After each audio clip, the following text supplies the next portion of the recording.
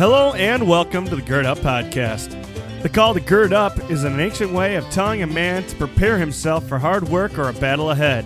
Our work is to reclaim masculinity in the modern world and to live out our calling as men of God.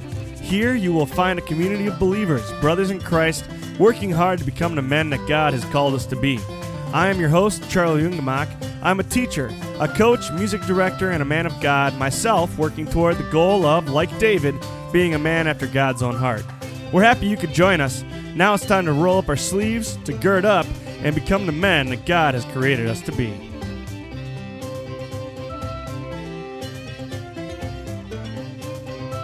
All right, gentlemen, welcome back. I am Charlie Jungemak. You're listening to my podcast, and I can't thank you enough for it. I love having you here. I love being able to talk to you. I love that you give me the opportunity to speak into your life. I hope you keep doing it. I hope you share this with your friends. Man, I was talking to a young lady the other day who was wearing a t-shirt, and on that t-shirt, it simply said, "You are enough." And it struck me the wrong way, and I wasn't sure why it struck me the wrong way at first. And in conversation, she said the words, "It's just a t-shirt. It's just a good message. I don't really buy into everything it says," which obviously rings a few bells in my head saying something's not right here. But the more I thought about it, the more I understood, first of all, why it's such a popular movement and why the t-shirts are so popular. I mean, I'll admit that even myself this morning just had a huge case of what I call poser syndrome and just didn't want to be in the meeting I was in or be doing what I needed to be doing because I just felt like I wasn't worthy, like I wasn't worth it, like I had disqualified myself from the place that the Lord had prepared for me. So I get why so many people think it's important to remind each other that they are enough, that you are enough, but it just didn't sit right with me, and I was trying to figure out why. So I typed it into Google, and this is what I found. On the official You Are Enough website, I found the definition. What does it mean when somebody says you are enough? And this is the world's definition. 1, there is no perfection. Anyone who believes there is or insists that you should attain that status is not worth your time. You are enough. Number 2, there is no goal that you could ever achieve that will convince you that you are enough. If you don't already believe it before you get there, you still won't believe it once you do. 3, you are an incredible person. I don't even know you, but I can tell you without a doubt that there is something in you that sets you apart from everyone else. You need to find out that thing, and you need to embrace it, nurture it. Number 4, I know that other people's opinions, external comparisons, and your own negative self-talk may have brought you to a place where you question your self-worth. Some days are worse than others, but realize that on every day you are enough. And finally, number 5, as long as you know you are enough, no one can ever tell you you're not. Now, I am by no means condemning the entire movement or saying they don't make good points and that it's all false.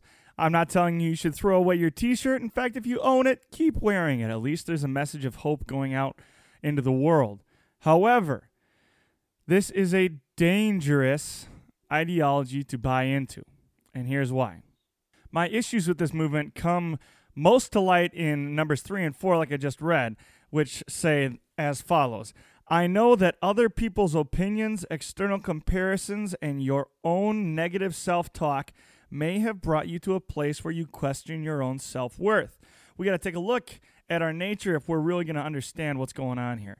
Romans 3 verses 10 to 12 say, there is no one righteous, not even one. There is no one who understands, no one who seeks God. All have turned away and have altogether become worthless. There is no one who does good, not even one. So contrary to what she's telling you on the internet, we are completely worthless. And how do we become worthless? It's a simple one-word answer. Sin. Sin entered the world with Adam and Eve. Romans 15 verse 13 says, therefore, just as sin entered the world through one man and death through sin, and in this way death came to all men because all sinned.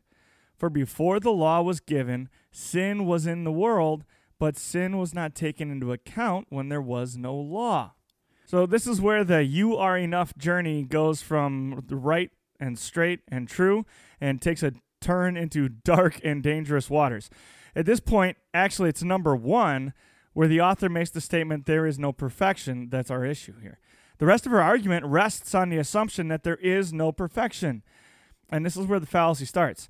Because there is perfection. In fact, the standard is perfection. God created this world with perfection.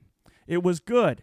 It was up to God's standard. It was flawless and beautiful and untarnished. In a word, it was perfect. But then Adam and Eve sinned. And they had kids, and they were just as sinful as Adam and Eve were. And then they had kids, and they were sinful too.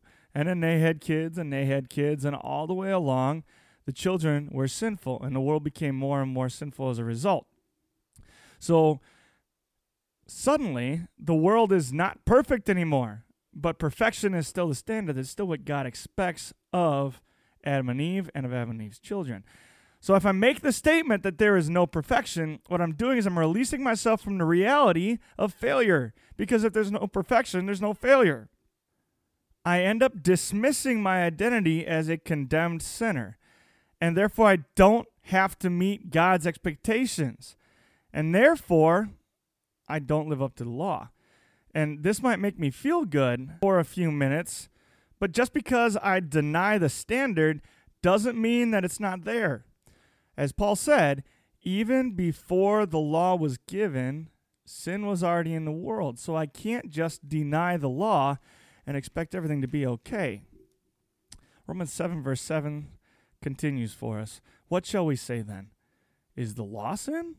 Certainly not. Indeed, I would not have known what coveting really is if the law had not said, do not covet. But sin, seizing the opportunity afforded by the commandment, produced in me every kind of covetous desire. For apart from the law, sin is dead.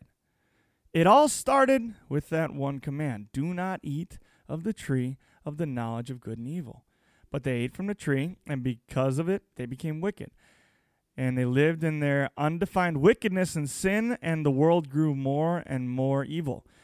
And eventually, you know the stories. Cain killed Abel. Sin continued to increase, got worse and worse and worse. And eventually, it gets so bad that only one righteous man remained. And you know him. His name is Noah. God decided that he'd had enough. So he sent the flood and killed everybody and everything that was on the earth. He started brand new, fresh, with just the people on the ark. Essentially, it's Noah and his family and a handful of animals. And what do? They immediately get off the ark and they build the Tower of Babel, still not meeting God's expectation, still not following God's commands. So this time, God puts limits in place.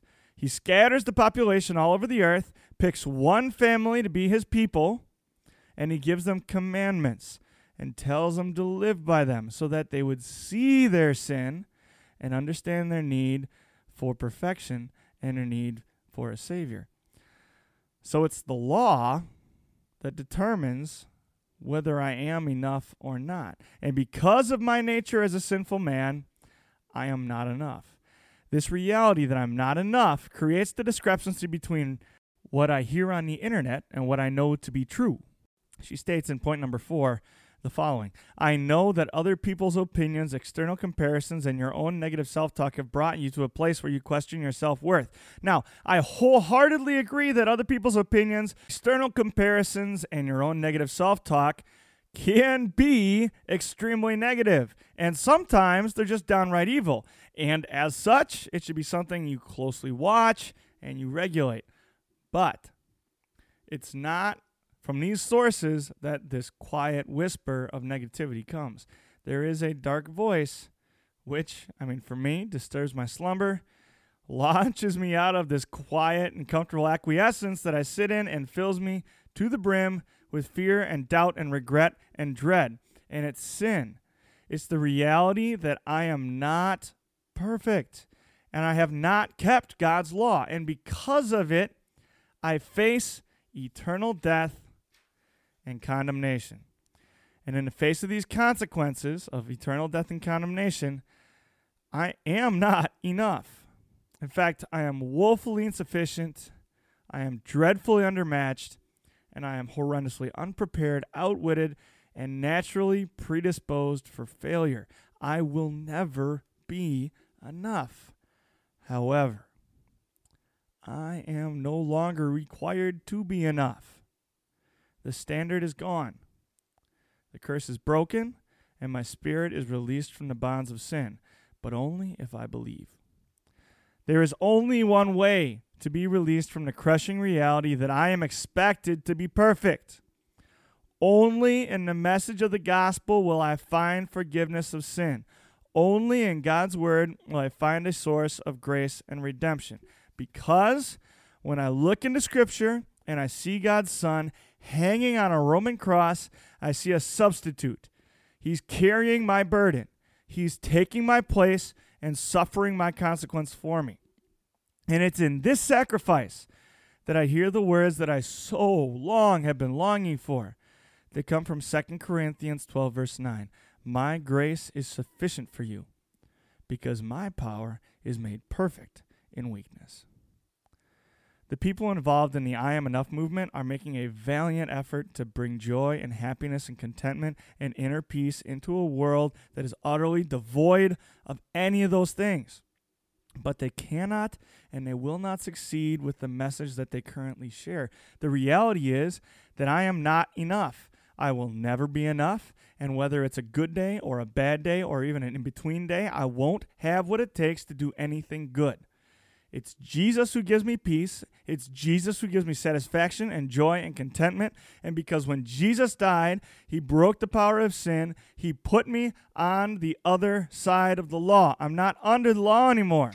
It's with this knowledge that I wake up every morning through the good and the bad. I crawl out of bed and I live life with a purpose.